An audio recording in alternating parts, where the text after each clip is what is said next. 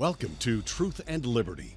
Thank you for joining our interactive daily broadcast, where trusted leaders bring insights and analysis to the issues from a biblical perspective. According to the Bible, it's the truth you know that sets you free. So call in today to get biblical answers, information, and resources to help you stand for truth and effect godly change in our nation and the world. And now, here's your host, E.W. Jackson. Welcome, everybody, to Truth and Liberty. I'm your host, Bishop E.W. Jackson. It is great to be with you again today. I hope you've been having a wonderful day, and in fact, a wonderful week, because this is Friday, and this is the week that we celebrated our 247th anniversary as a nation, 247 years of existence. I started this week talking about patriotism, and I want to end it that way as well. Because there are forces at work in our country that want to turn patriotism into something ugly. They want to turn it into what they call Christian nationalism, which is meant to imply that it's a kind of Nazism. They want to say that it's racism. They want to say that it's xenophobia, hatred of others, hatred of foreigners. And it's absolutely none of that. I want to encourage you as a Christian to love your country without apology. And let me again explain briefly why it is perfectly appropriate and perfectly biblical for you to do so. We have to understand that the United States of America is a providential nation, that it is a gift of Almighty God to us, that we haven't become the most successful nation in the history of mankind by luck or because we're just inherently better people, genetically superior or intellectually superior. No, because we aren't. We become the most successful nation in history because God has blessed us. And I really believe that God has blessed us because we have adhered, not perfectly, but nevertheless, to large measure adhered to the Judeo-Christian principles upon which we were founded. And that fundamental principle, folks, is faith in Almighty God. Now again, I know we're not perfect, and I know we never have been. I've explained we were born as a nation in the 18th century. We developed to our independence in the 17th and 18th centuries. So the first people arrived on the continent in the 1600s. We became independent in 1776. So over about 150 years, we were developing toward our ultimate sovereignty, our ultimate nationhood. Those were brutal, difficult, dangerous times.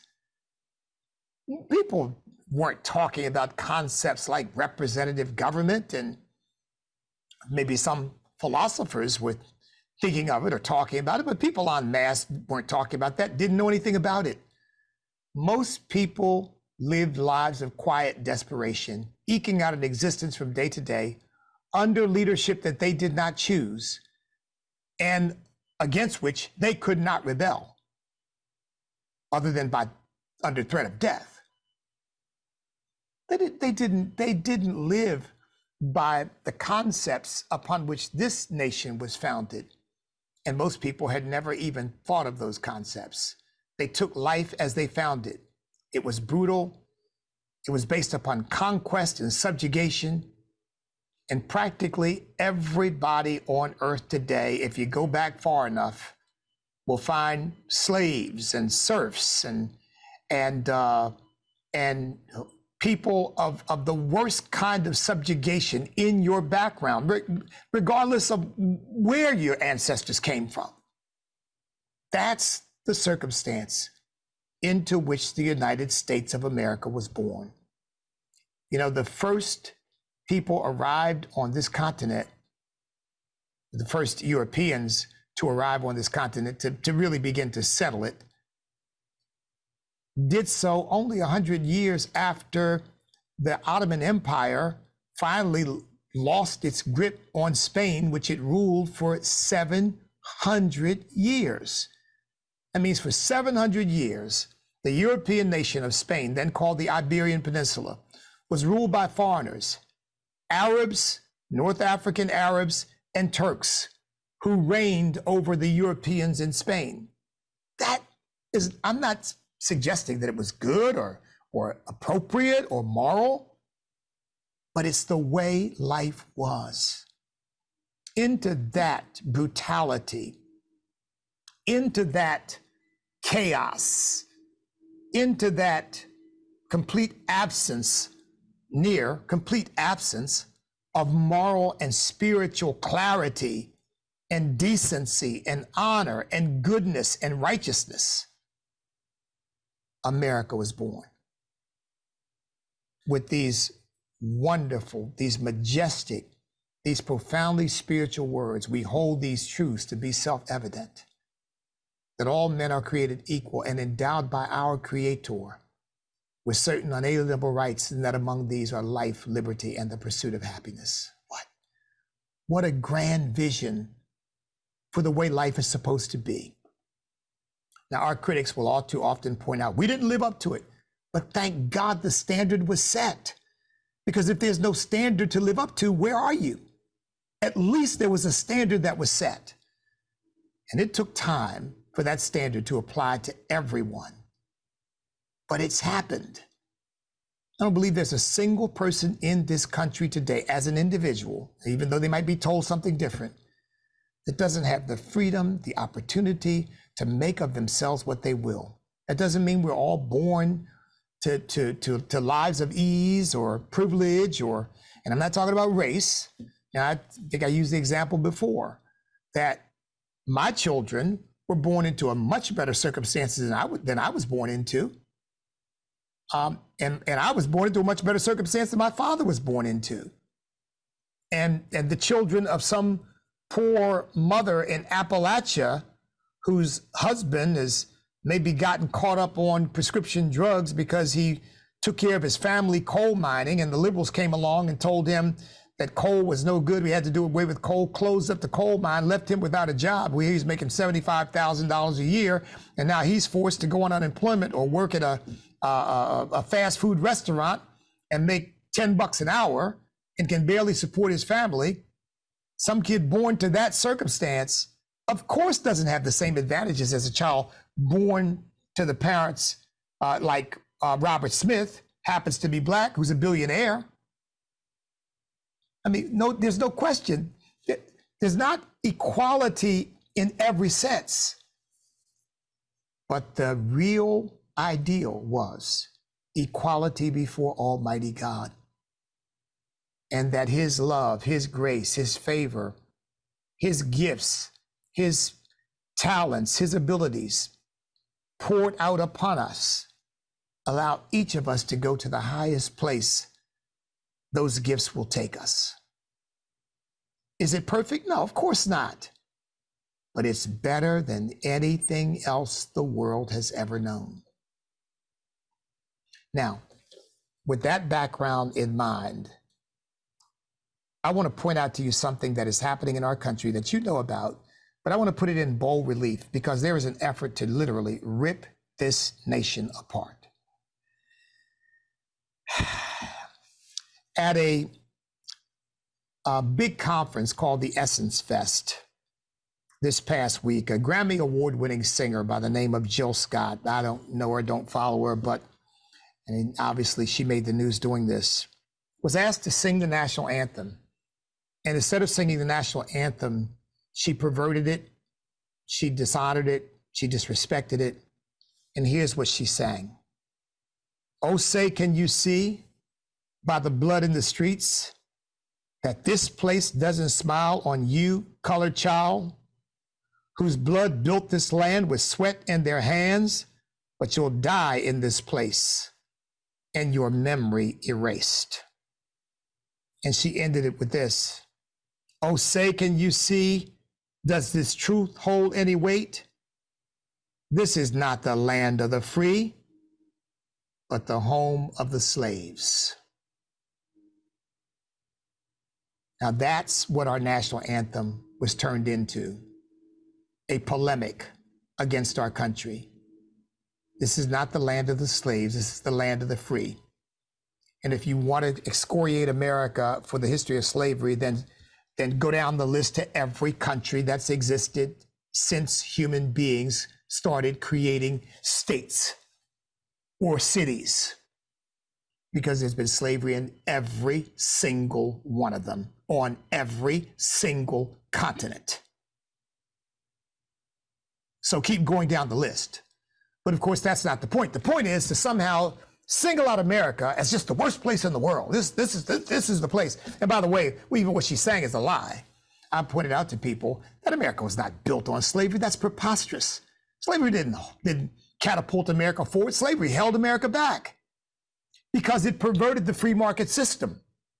It held the South back because instead of the innovation and the inventiveness that was happening in the North, where slavery ended sooner, people could rest on their laurels because they had virtually free labor that they could rely on to do very dangerous, difficult tasks instead of looking for more innovative and safer ways to do it. And in fact, the skilled laborers that the North produced were far fewer far fewer in number in the South, because the slave masters trained the slaves to do skilled labor and then leased them out so that they could make money off of them, so that the non-slave skilled labor had to compete with slave labor. How do you think that felt? That's why, in spite of what people say, only 5%, and this is a statistic you will not hear, but it's the truth, only 5% of the people in the South own slaves. 5%. Now, the left will say, oh, but that number's not right because you're not including the family. Yeah, if you add to that number the wives, the children who lived on plantations where there were slaves, then you can get it up to close to 30%. But that means 70% of the people in the South didn't own slaves. How do you think they earned a living? It was very difficult because they were competing with slave labor, and all of the capital for hiring people and putting people to work was being held by folks who, for the most part, already had free labor available to them at their whim. Think that catapulted the country forward? No, it held the country back. Not to mention the loss of over 600,000 lives in the Civil War. Not to mention the devastation of the South by William Tecumseh Sherman when he marched through, and all the other battles that took place that destroyed lives and property. How much did that cost? Immeasurable. In today's dollars, we're probably looking at trillions. But that's the lie, that's the polemic that's told. To try to keep people bitter, to keep people hateful, to keep people divided, to keep them resenting our country.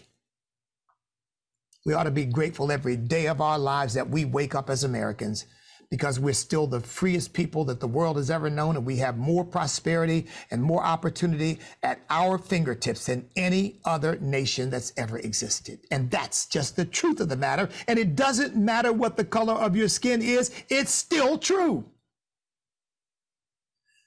Well, that's what we've got. Let me give you the facts.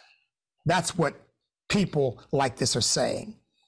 Anna Nicole Jones says America was born of slavery. The 1619 Project tries to prove that the real founding of America was for slavery. I mean, this stuff is, it is such a lie that it wouldn't even be worth responding to if so many people didn't buy into the lie. But they do. Let me tell you the truth about how America was founded. If you go back to the Jamestown settlement, I live not far from Jamestown.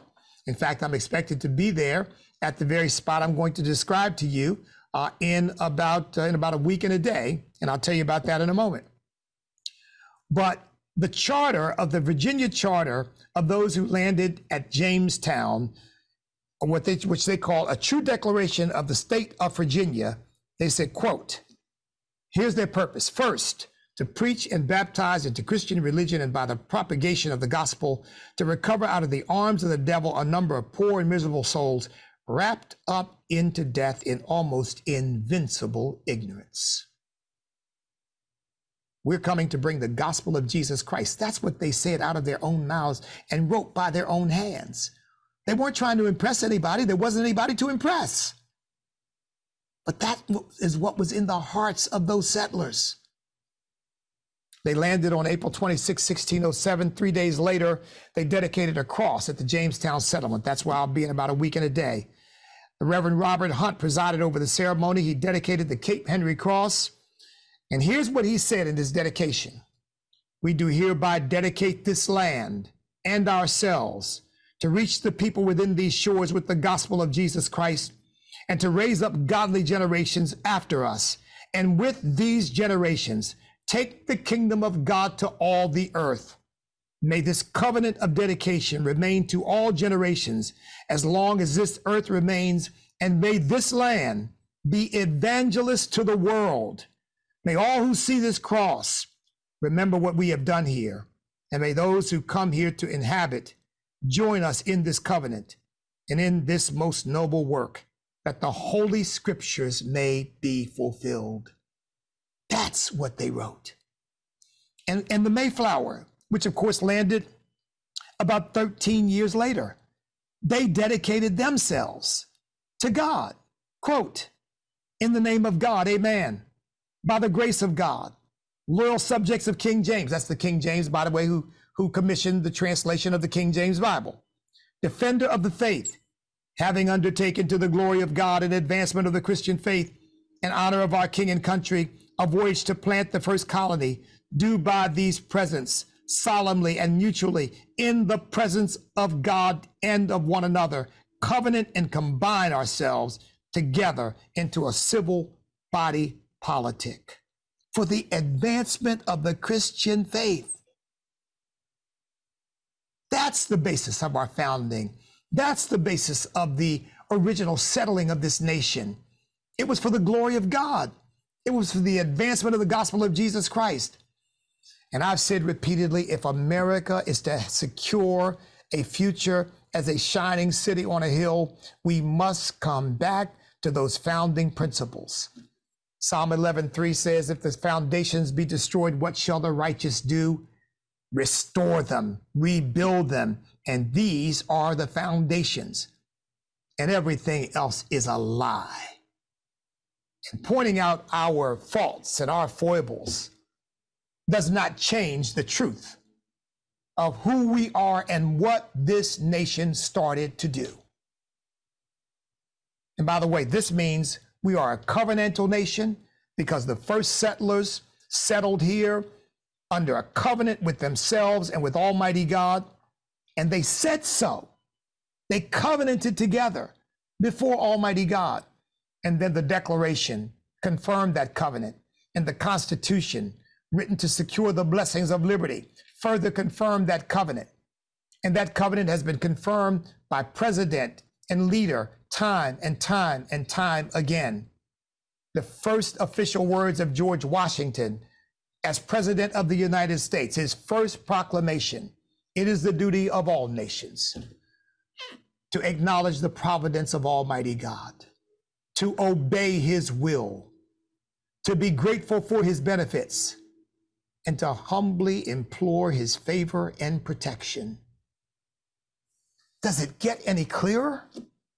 So what this woman is singing and what these leftists and frankly the Democrat Party and Black Lives Matter and Antifa, what they're selling is a lie.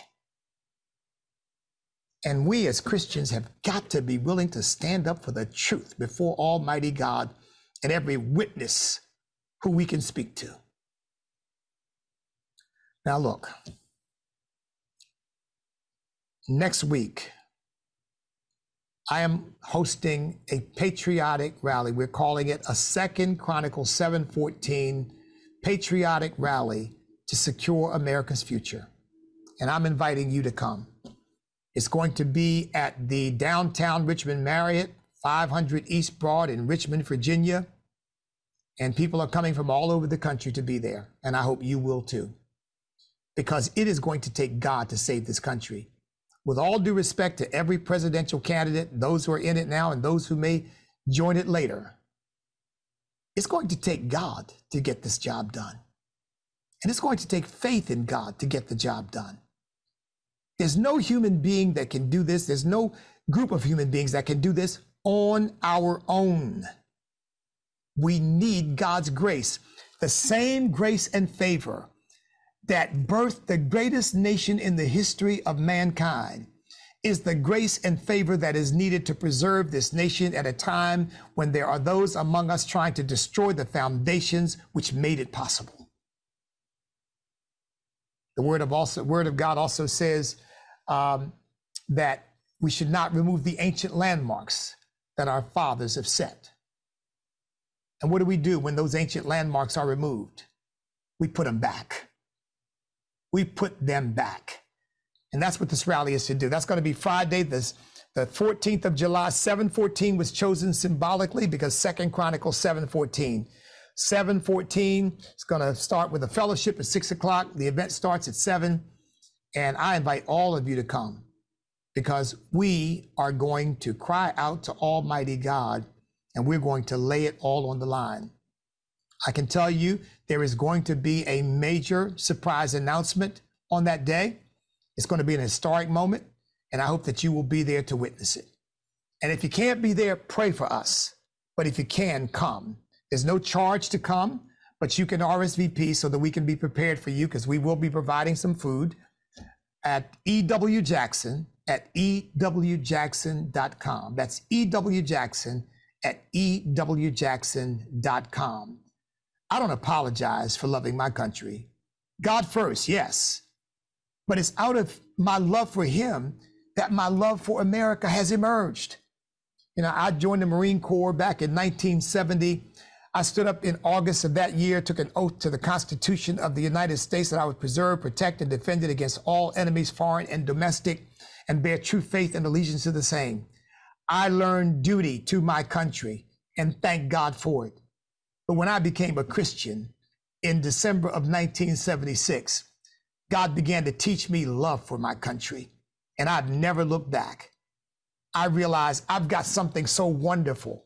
God said to me, I've given you this country as a gift, and I expect you to be a steward of it. And when he said that, I understood that it wasn't just me personally. He was saying, this is my message to every American. I've given you this nation as a gift, and I expect you to be a steward of it. And he didn't say, I've given it to white Americans, Black Americans, Hispanic Americans. No, he said to you, to every American.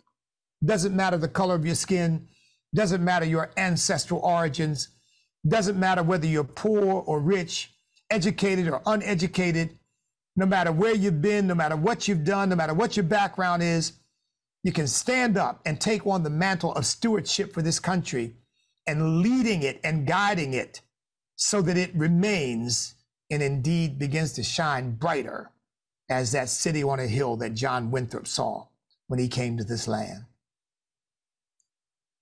You know, I think of, we had June 6th, then we had Memorial Day, then we had June 6th and the Independence Day, a series of holidays all coming within that really 2-month period. And I think of the sacrifices that have been made and the many who have bled and died for the freedom that we enjoy.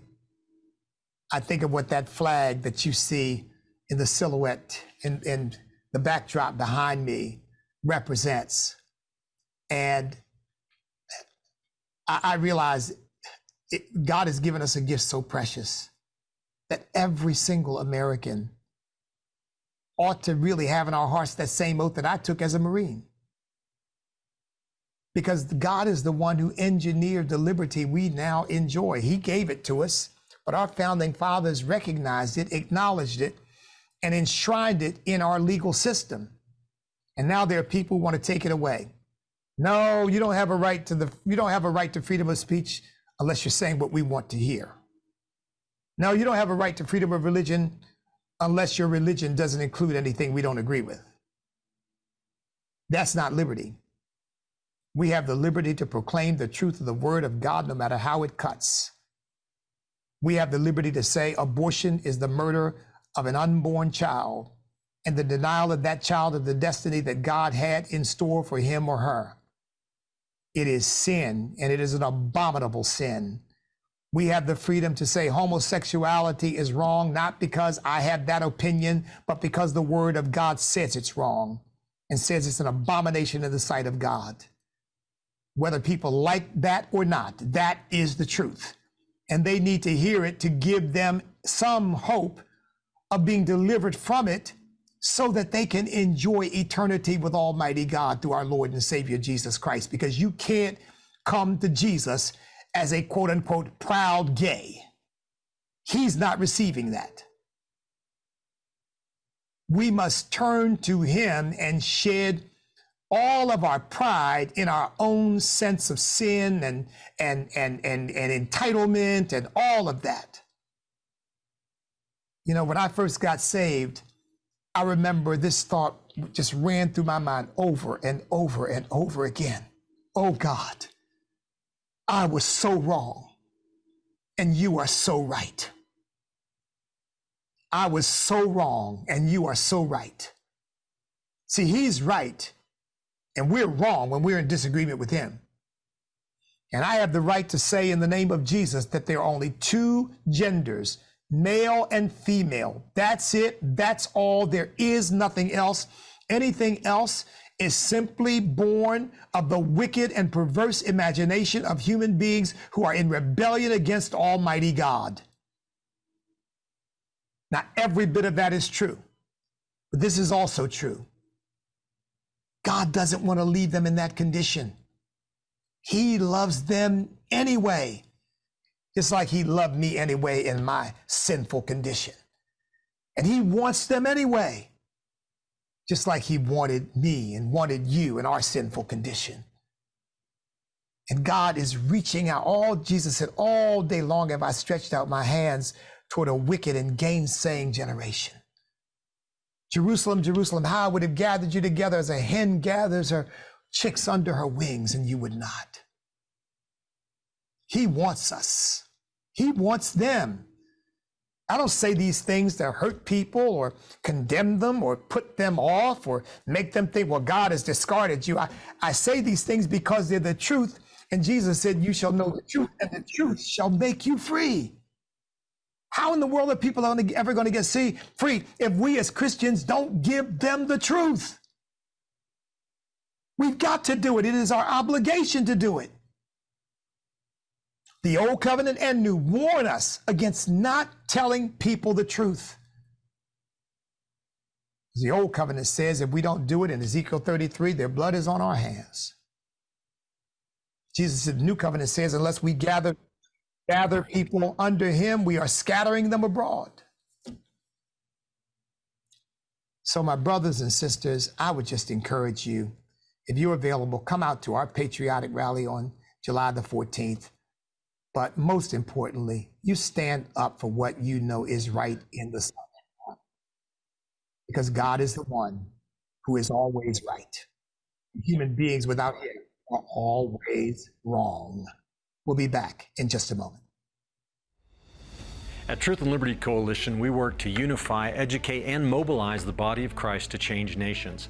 That's why I want to encourage you to go to our website at truthandliberty.net and subscribe so that you can begin receiving regular updates about our show, news items, action alerts, blog posts, and much, much more. All you have to do is go to the website, click subscribe, share your email address, and you'll begin to be equipped to stand for truth in the public square.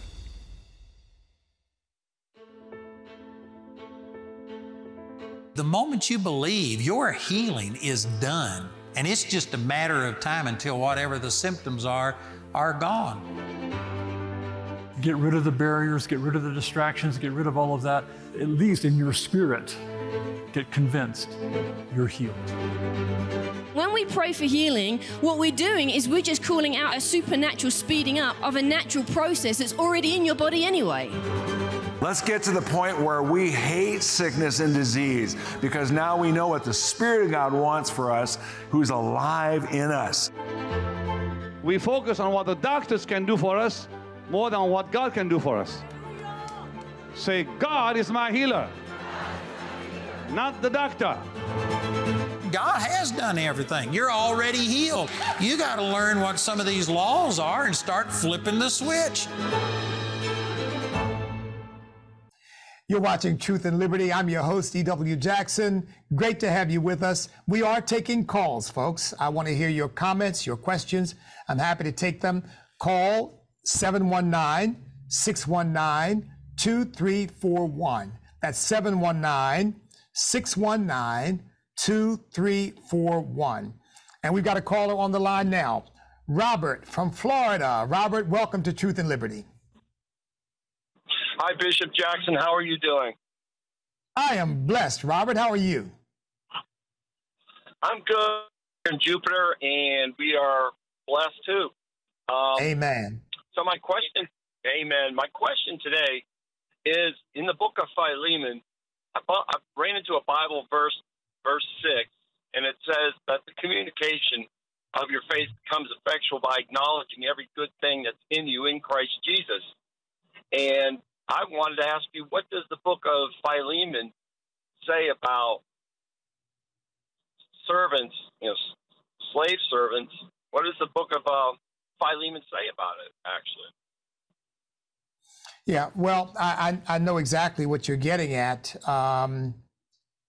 Look, God did not charge the Christian community with making slavery. As I've said before, it was a worldwide phenomenon. And that's, during that age, it's obvious. Slaves were everywhere. The Roman Empire conquered most of the known world at that point, and everywhere the Roman Empire went, it made slaves of the indigenous population. So there's some people who read the book of Philemon and think that somehow the Bible sanctions or approves of slavery. But it doesn't, because God always made clear that he wanted people to be free. But there are many things that the Bible acknowledges that existed. That doesn't mean that the Bible approved their existence. So for example, Jesus made clear that marriage was a union between one man and one woman. But we find many of the patriarchs had more than one wife, including David and Solomon. It didn't mean that God approved it. It just meant that it was what was happening in that day, and God led his people to deal with the things that were most urgent and most important to be dealt with at that time. And I think you see that throughout the scripture. And so Jesus did not tell the disciples to go out and be crusaders against slavery. He told them to go out and preach the gospel, because what he knew was that by preaching the gospel, just as the book of Philemon implies there, to preach the gospel meant that people would treat each other the way they ought to be treated, and they would ultimately know from the love of God that holding slaves was not a proper thing to do, was not the will of God for people. So I hope that helps to clarify. I kind of made some presumptions about what you were getting at, because I've heard people use the book of Philemon and use other scriptures, particularly in the Old Covenant, to suggest that the Bible approves of slavery. But I remind people that the Bible opens with a tremendous event, and that panoramic event that it opens with is the freeing of, in the very early stages of the Bible, is the freeing of a group of people who were in slavery in Egypt. I say, so I don't know how in the world you can say God approves of slavery when one of the great events that opens the scripture, in fact, some would argue that the greatest event of the Old Covenant, because that's when the Old Covenant was inaugurated through Moses, one of the greatest leaders in the Old Covenant, one of the two greatest leaders, Moses and Elijah, how you could come up with the idea that God somehow approves slavery when so much of the Bible is based upon the deliverance of a group of people from slavery. So I hope that helps. Let me get to a couple of other things while I have an opportunity. By the way, if you want to call and ask any question, the number is 719-619-2341. And by the way, if you want prayer or you want to obtain products, we're talking about prayer and really pretty much any other subject.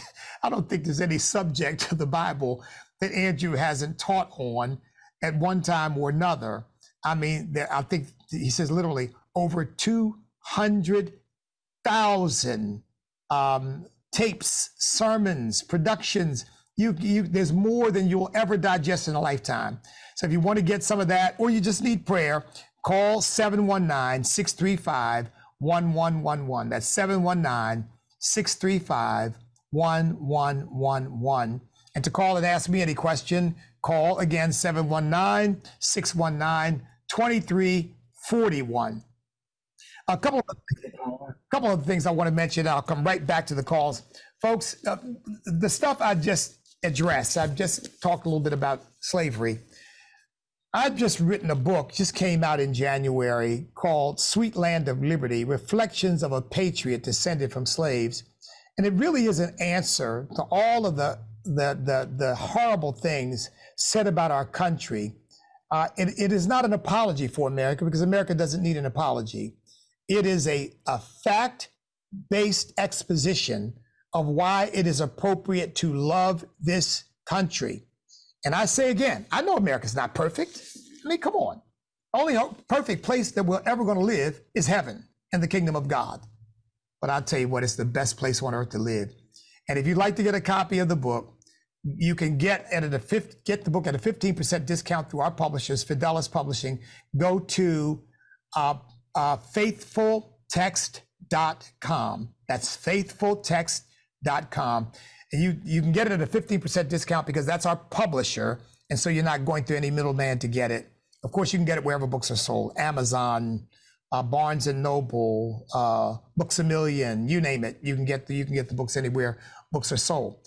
If you'd like to support the ministry of STAND, staying true to America's national destiny, STAND, you can get the book, and I'll send you a copy free, signed and numbered by me personally, if you sign up for a gift of $25 a month or more as what we call a Patriot Partner. A Patriot Partner, $25 a month or more. I will send you a free, signed and numbered copy of the book. And not all the books that are going out are signed or numbered, but you will get a signed and numbered copy if you sign up as a Patriot Partner. Go to standamerica.us. That's standamerica.us. Again, the number to call in is 719-619-2341. We've got another caller on the line. We've got Don, who's a partner, and Don is from Texas. Don, welcome. Oh, Donna. Sorry, Donna. How you doing? Yes, Donna. Great. How are you, Donna? I'm doing great. Listen, Good. I want to first off start off by saying you're so encouraging and so compassionate. You know, my thinking, and maybe other people's too, is when you were talking about that singer or girl, whatever, that rewrote the words. I mean, the first thing I think is put her on a boat and send her to some country over there. You know, I mean, it's like people talk so bad about America. Let them go visit or live someplace else. They don't think about that. And she doesn't seem to be doing so bad, you know, in America. You know, I mean, it just, Donna, I don't know how you can be so encouraging. Donna, she's worth $12 million.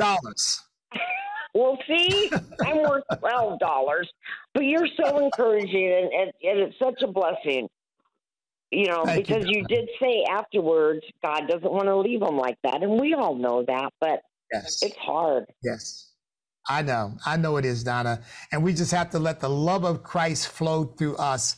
That's how we love people, because, listen, Donna, left to my fleshly inclinations, I want to dope slap some of these people.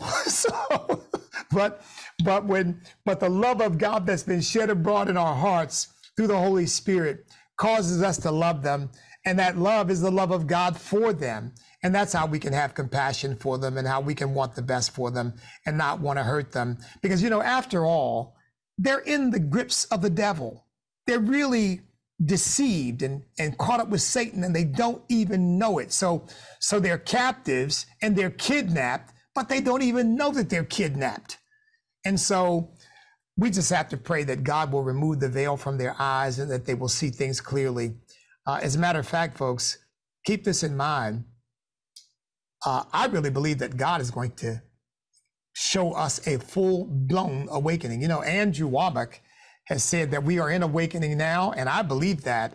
In fact, I can say the Lord had said the same thing to me, and when he said that, I thought, man, yes, that's what God is showing me.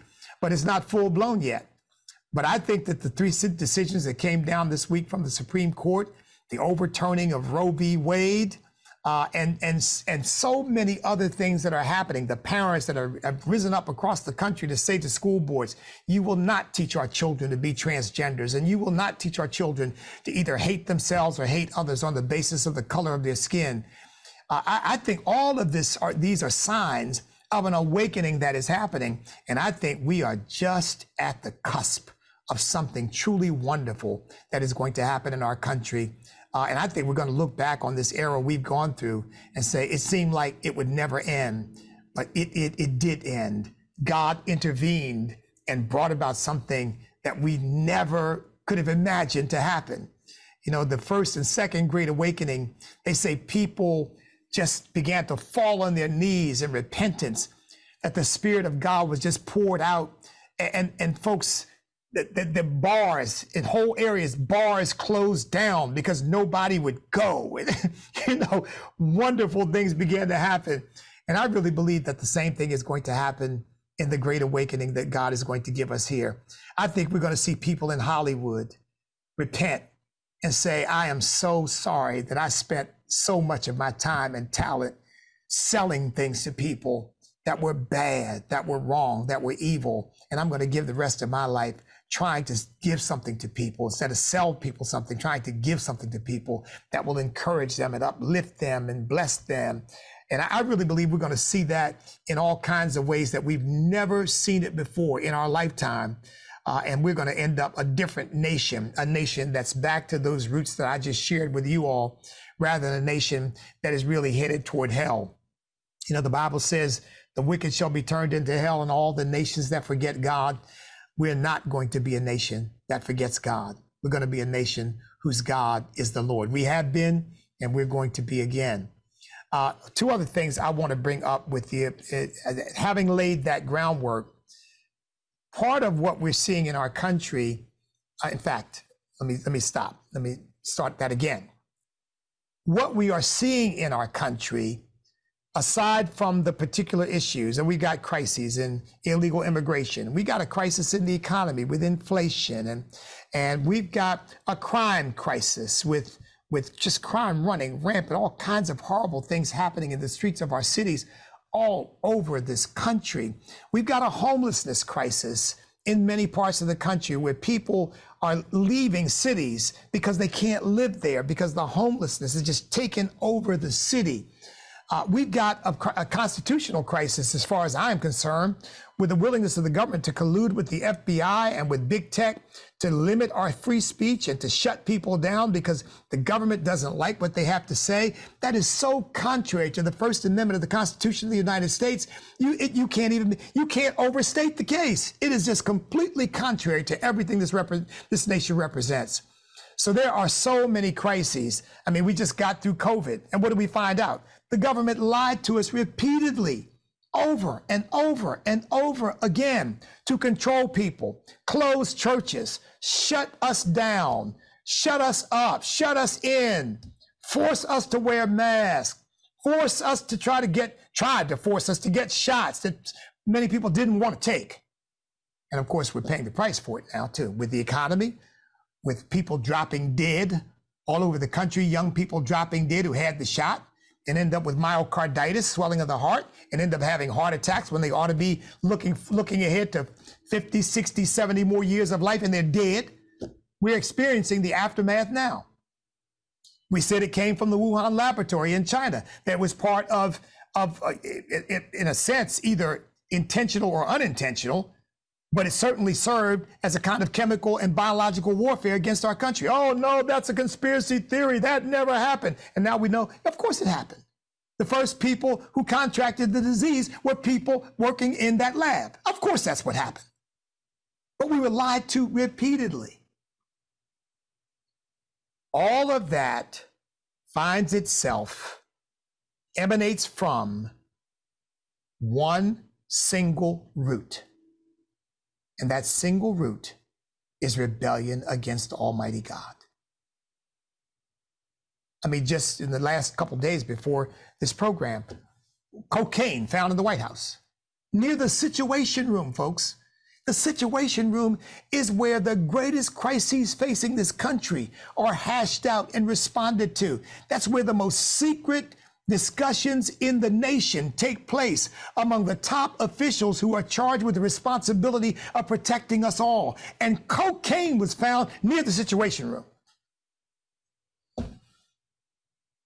I mean, it all comes from one root: rebellion against Almighty God. And if this nation is to have a secure future, that's the root, that's the foundation that must be relayed, that must be replanted, that must be rebuilt, that must be restored. Without that, the rest is just shifting around the chairs on the deck of the Titanic. We are headed for the iceberg, and moving the chairs around might make people feel better, but it's not going to change a thing. You've got to change the direction of the ship. You've got to stop and receive wisdom about how to roll, how to move in the ocean of life. And what we're being told is lies. Until we come back to God, the rest is not going to work. But we are coming back to God. Okay, we've got another caller on the line. Randall from Colorado. Hey, Randall, welcome. Hey, buddy. Oh, thank you for having me. Thanks for calling. Oh, yeah, I love Truth and Liberty. Signed up for practical government for third year this year, so looking forward. Hey, man, well, congratulations. All right, you're about to graduate. Oh, I've already graduated. I'm coming back for the concentration in practical government because, unfortunately, I was selfish. Unfortunately, I was selfish after the Vietnam War ended, and because they wouldn't let me fly helicopters, I said, "See ya." Well, I'll tell you what, you're serving the country now, brother. Getting steeped in the Word of God and and understanding America and its government the way it's supposed to be understood. So congratulations still. Yeah. My question is, if these so-called progressives and leftists and social influencers are so concerned about slavery, why are they not addressing the multi-billion-dollar, if not trillion-dollar, sex slave industry? Randall, thank you for the call. Thank you for the question. Because they don't really care. That's the answer, Randall. They don't really care. They're not interested in people. They're not interested in whether people are slaves. They don't care about that. And certainly, I mean, all of this emotional upheaval over something that ended 150 years ago, as if it's still going on today, and as if black people are still slaves and all white people are slave masters. I mean, it's ridiculous. But they wouldn't care. Let me remind everybody not to put too fine a point on this, but the Democrat Party was the party of slavery. The Democrat Party was the party of Jim Crow. The Democrat Party was the party of the Ku Klux Klan. And the Democrat Party is now the party that is supporting the slave trade that is happening across our border with all of this illegal immigration. And by the way, the Democrat Party is also supporting the slavery that is happening in Africa to mine for the cobalt and the other minerals necessary to make these batteries that go into electric cars They support all of that.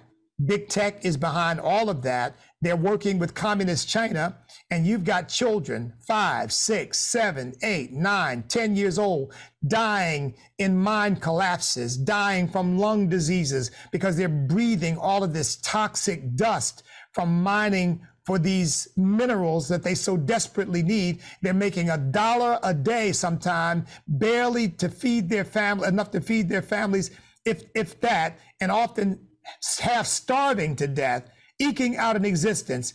And every single big tech company and every single leftist knows it. And somehow they're selling us that they're going to save the planet from global warming, and we're going to go to electric cars. And they're doing it on the backs of slaves in Africa. And they don't have a word to say about that. But they're so concerned about the slavery that happened in America that ended 150 years ago, when America doesn't have a single slave, certainly not in any sense that we did then. We don't have a single slave. There's not a single person alive who's ever been a slave, and not a single person alive who's ever been a slave owner. But they're all worked up about that. See, because that's easy. Then they can, you know, get on their high horse and act like, oh, we're so concerned and we need reparations and we got to do something about this. Oh, what about the slave trafficking? What? I don't see anything. What about the slavery in Africa to mine all these minerals? Oh, I don't know anything about that. You know, they're lying to themselves and to us. They don't care about people. They don't care what happens to people. They care about their agenda. Look, communism, because that's what these people are, they're Marxists. That's what the Democrat Party is. They become a party of Marxism. See, Marxism sold itself to people saying, we're going to save you from the exploitation and the poverty and all of the things that are happening to you. We're going to create a proletariat that is treated fairly. And what did they do? From the French Revolution on down, what did they do? They arrested, they tortured, and they murdered people. They starved people. They enslaved people. They basically treated people worse than what they claimed to be liberating them from in every single case. In every single case. Name one where that didn't happen. Cuba? No. Venezuela? No. North Korea? No. Vietnam? No. China? No. Russia? No. In every case, what the people had to face was a far worse horror than what they were supposed to be getting delivered from.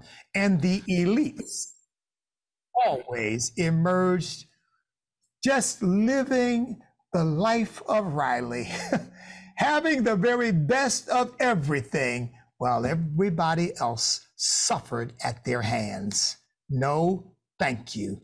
100 million dead is enough to convince me that I don't need the left to sell me Marxism. That's true slavery, and we don't need any more of that. We need what America offers, true freedom. Back in a moment. You were created with a purpose, written in the heart of God. Long before you were born, He is calling you to find it. We want to help you experience His unconditional love, to be equipped and empowered to become a world changer.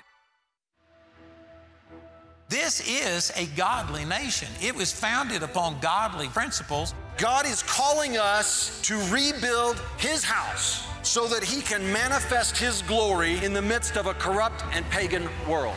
I would argue that America has been more prosperous, more successful than any other nation because we've done more in reading and applying the Bible. It is the history for Christians to speak out and to make a difference in this nation. Have you been praying about how to make your business your mission field? GospelTruth.tv Business features leadership and financial stewardship training from industry experts. Learn the next steps to building wealth and using it to grow God's kingdom. Tune in Saturdays to GospelTruth.tv Business and watch anytime with GospelTruth.tv Premium. Visit Gospel Truth TV today for biblical teaching you can trust. You're back with Truth and Liberty, and I'm your host, Bishop E.W. Jackson. I've got one more issue I want to raise with you. And again, our lines are open. The number is 719-619-2341. That's 719-619-2341. And it is this. I mentioned just before the break, when I think it was Randall who raised the issue, maybe it was Donna who raised the issue of, the slavery, and why aren't they concerned about what's going on today?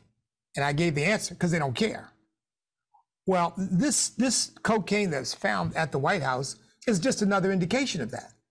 You see, all they really care about is what they want. I mean, here you put the White House, the people's house, under a security threat, because that's what that is. When you find a foreign white powder in the White House, that could be anthrax. That is a major security threat. But somebody could care less. They have no respect for our institutions. They have no integrity. They have no honor. And they're willing to sell us out for a bowl of porridge. And as far as I am concerned, that's exactly what the Biden administration has done. In all of this money that Hunter Biden has made through China and Ukraine and other nations, basically selling influence. And as far as I am concerned, Joe Biden's rather weak response to China and unwillingness to decouple, unwillingness to say we need independence from China, unwillingness to say we must compete with China and we must be the predominant power on earth, unwilling to say any of that. Well, why would he? Because they bought him already. Excuse me, folks. Because they bought him. He's been bought, lock, stock, and barrel. But that's not really what I want to talk about. That's bad enough. But this cocaine shows how on a personal level, there just really isn't any interest or respect for our country and its institutions. So you walk into the White House with cocaine? I mean, who do you think you are? House doesn't belong to you. It belongs to the American people. And let me raise something for you that nobody else has raised. And I want you to think about this very, very seriously. We've been asking, I think, an incomplete question, which is, well, whose is it? I think that's only part of the answer. That's only part of the question. It should be, whose is it? And where did they get it? And you say, well, why is that important? It's, folks, if someone in the White House, let's just say, we don't know yet, but we're speculating, okay? So I don't want to say I don't know definitively. We'll see. We know there's a known drug addict who traffics the White House, who goes in and out of the White House, and that is Hunter Biden. He's a self-acknowledged drug addict. And we know that he's used crack cocaine because he took pictures of himself using it. We know he's used cocaine because he's pictured himself using it, taking pictures of himself using it, and put those pictures on his laptop. So we know without a shadow of a doubt that the man is a drug addict, self-professed. What if the person who sold him or someone else the drugs knows that they're selling drugs to someone who actually has access to the White House? Do you realize what that implies? The potential for blackmail, the potential for extortion. And let's just take that one step further. What if the suppliers of that cocaine are the Chinese communists? Let me say, well, that seems a little far-fetched. Well, why would it be? I mean, they supplied Eric Swalwell with a woman. Why would they not supply a drug addict with cocaine? I mean, perfectly logical. And we know they're looking for every way they can to buy themselves into influence in our country. I mean, they bought themselves into our universities with Confucius Institutes. They're buying up our farmland. They're buying up land strategically placed near our bases. They're flying balloons over our most sensitive defense facilities. Why would that be far-fetched to think, okay, Hunter's a drug addict. Let's make sure that Hunter can get what he needs. And then when Hunter gets what he needs, we can get what we need from Hunter. You see how dangerous this is and how little these people think about our country and our interests and our safety and our needs. I want to raise one other issue with you, but we've got someone on the line and I want to take the call. 719-619-2341 is the number, and we have a call. AJ, who is a subscriber from Colorado. AJ, welcome to Truth and Liberty. Hi, Bishop Jackson. Thanks for having me on. Great to have you. I was wondering if there's any link between affirmative action and the old busing, and if we could see any similar results, like will diversity be reduced? Like what reduced? Would the diversity be reduced, like how busing... Yeah. Great question, AJ. You all know that we just had a Supreme Court decision come down that declared affirmative action to be null and void, to be unconstitutional, as it was practiced by Harvard and the University of North Carolina. And AJ just called and asked, do I see a relation to busing? By the way, folks, I was living in Boston, which during the busing era sort of became the epicenter of the resistance to busing. Do I see any relation?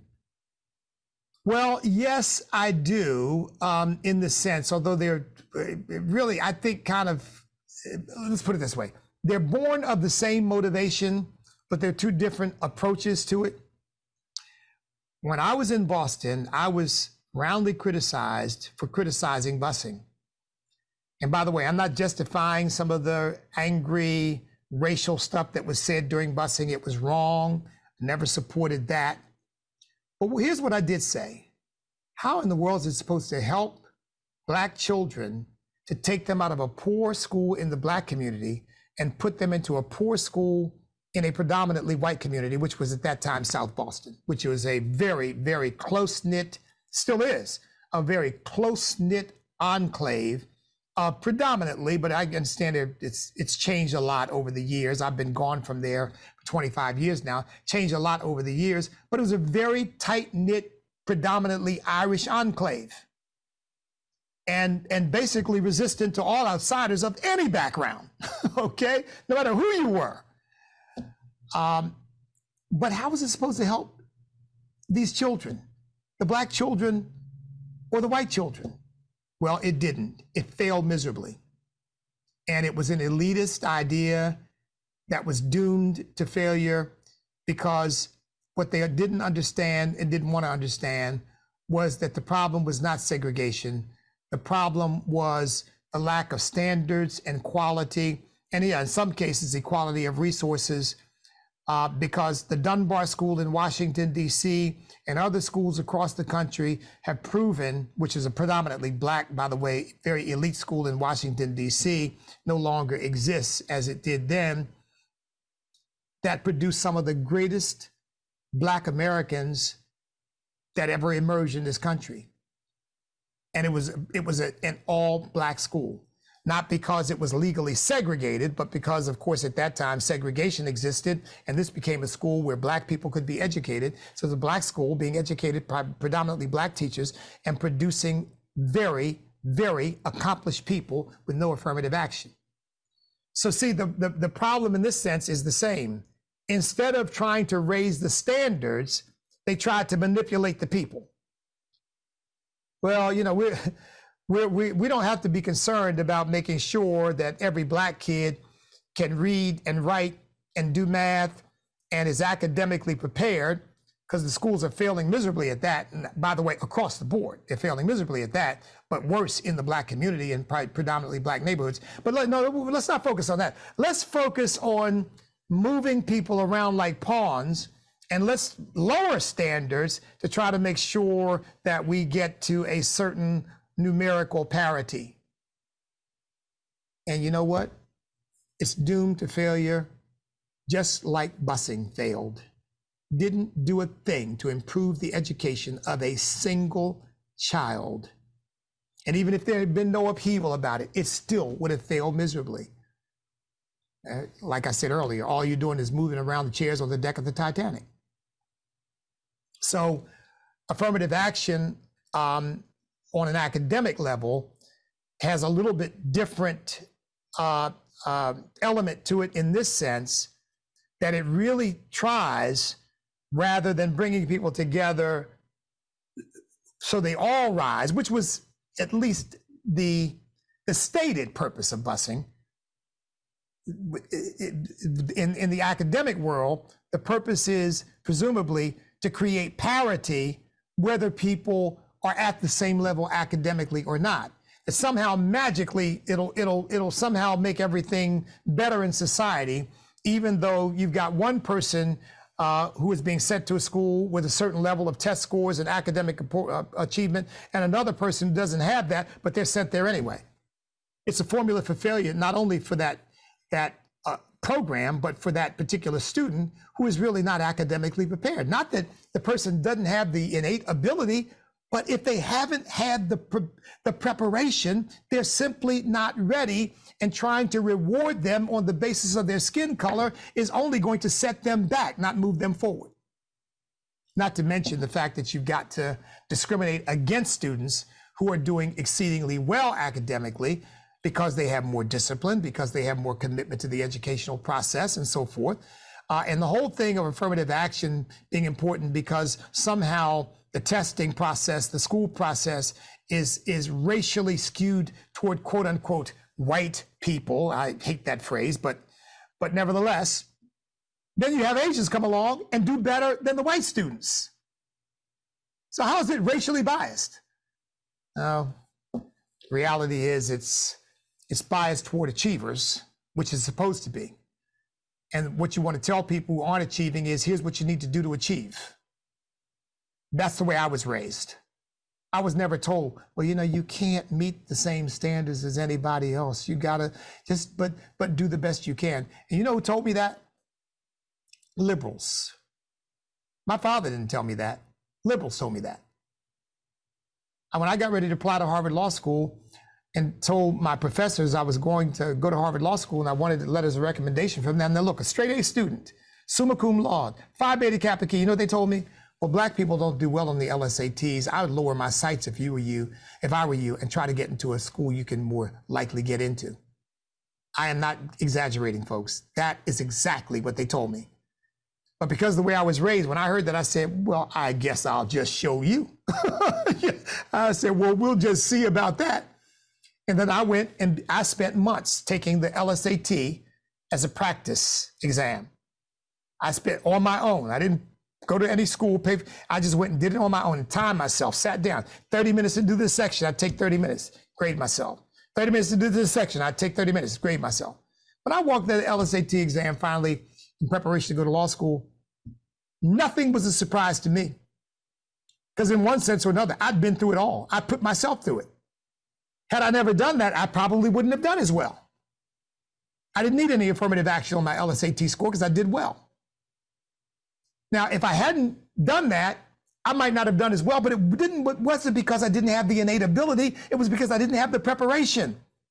And thank God those liberals helped me get the preparation by telling me black people don't do well. Yeah, okay. So at any rate, enough for affirmative action. Let me come back to the one point I want to make before we have to go. I said, faith is the most foundational principle of this nation, faith in Almighty God, the God of the Bible. Here's the second thing that we've got to rebuild. This family is going to have a bright future, and that is family.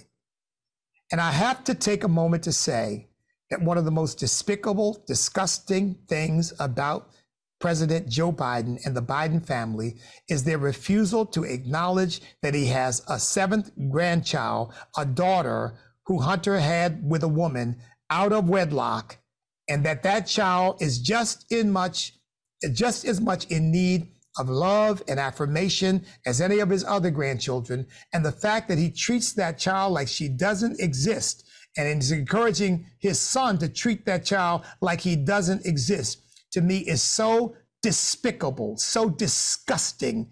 It is beyond the pale, frankly, folks. It is beyond the pale.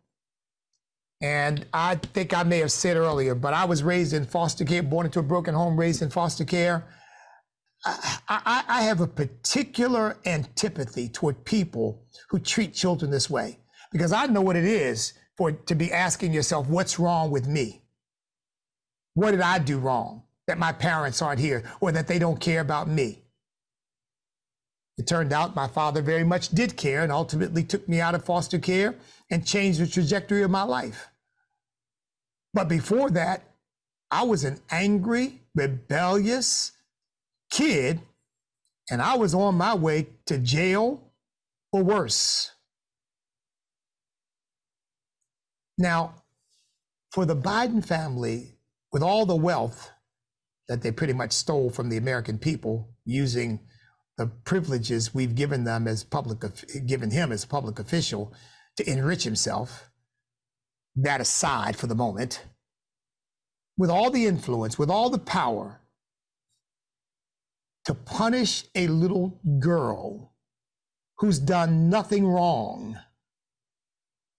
to me, that alone makes you unfit to serve the American people. Because look, if you don't care about your own granddaughter, why in the world would I ever think you'd care about me as an American citizen?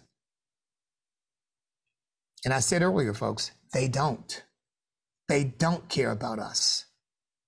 They care about themselves.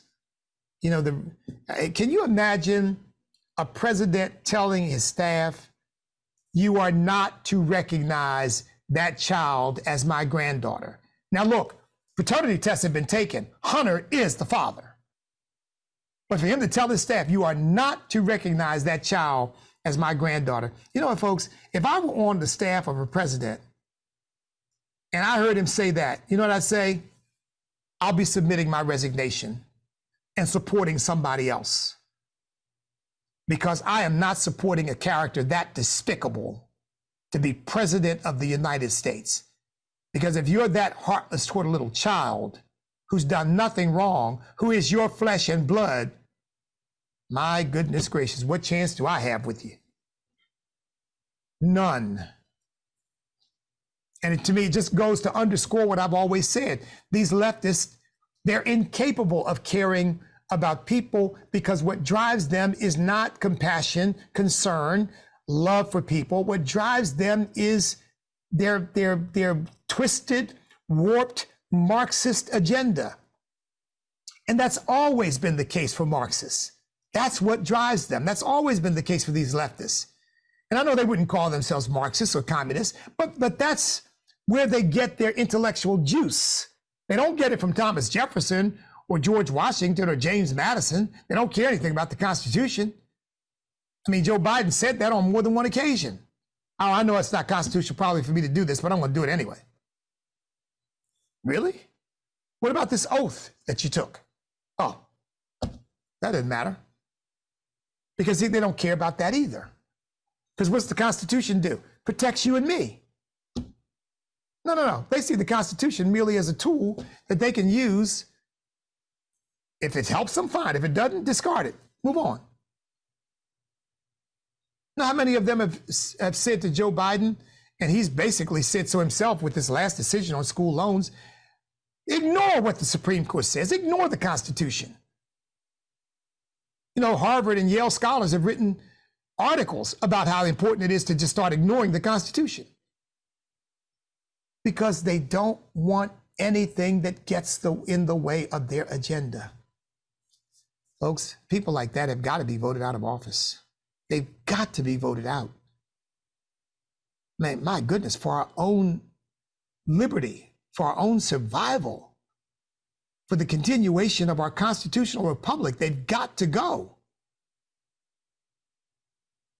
Because again, if you want any proof that people don't care about you and me, that these leftists, these Democrats, I had some, you all know that I'm on American Family Radio.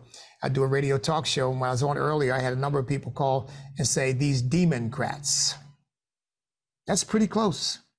In fact, I dare say that is completely accurate, because they've come to be the party of the Antichrist. Whatever God is for, they're against. Whatever God is against, they're for. But getting it down to the personal level, when you don't care about your own grandchild, and I tell you, I've got only one grandchild, and I'll tell you what, folks, I would climb any mountain, cross any stream, I would swim the ocean to protect my granddaughter and to do anything I could to help her. Now, it's a very different circumstance, of course, but it wouldn't matter to me, frankly, because that's an innocent child, and that child is born of your own flesh and blood. How can you turn your back? And my goodness gracious, I'm preaching about the importance of the family, and particularly in the Black community, men being absent and abandoning their children, and all this baby mama culture that is so prevalent. That's got to be stopped. That's got to end. You don't end it with abortion. You end it with sexual purity. You end it by rebuilding the institution of marriage and saying, wait until you're married to have children. Wait until you're married to have sex. Wow, there's a revolutionary idea.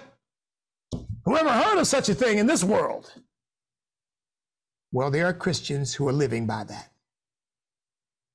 And you know what? The people who live by that don't have to concern themselves about a child being born out of wedlock or about an abortion either. That's what we've got to come back to. And this family in the White House, they're nobody to lead us back to that. All right, we've got another call that's just come in.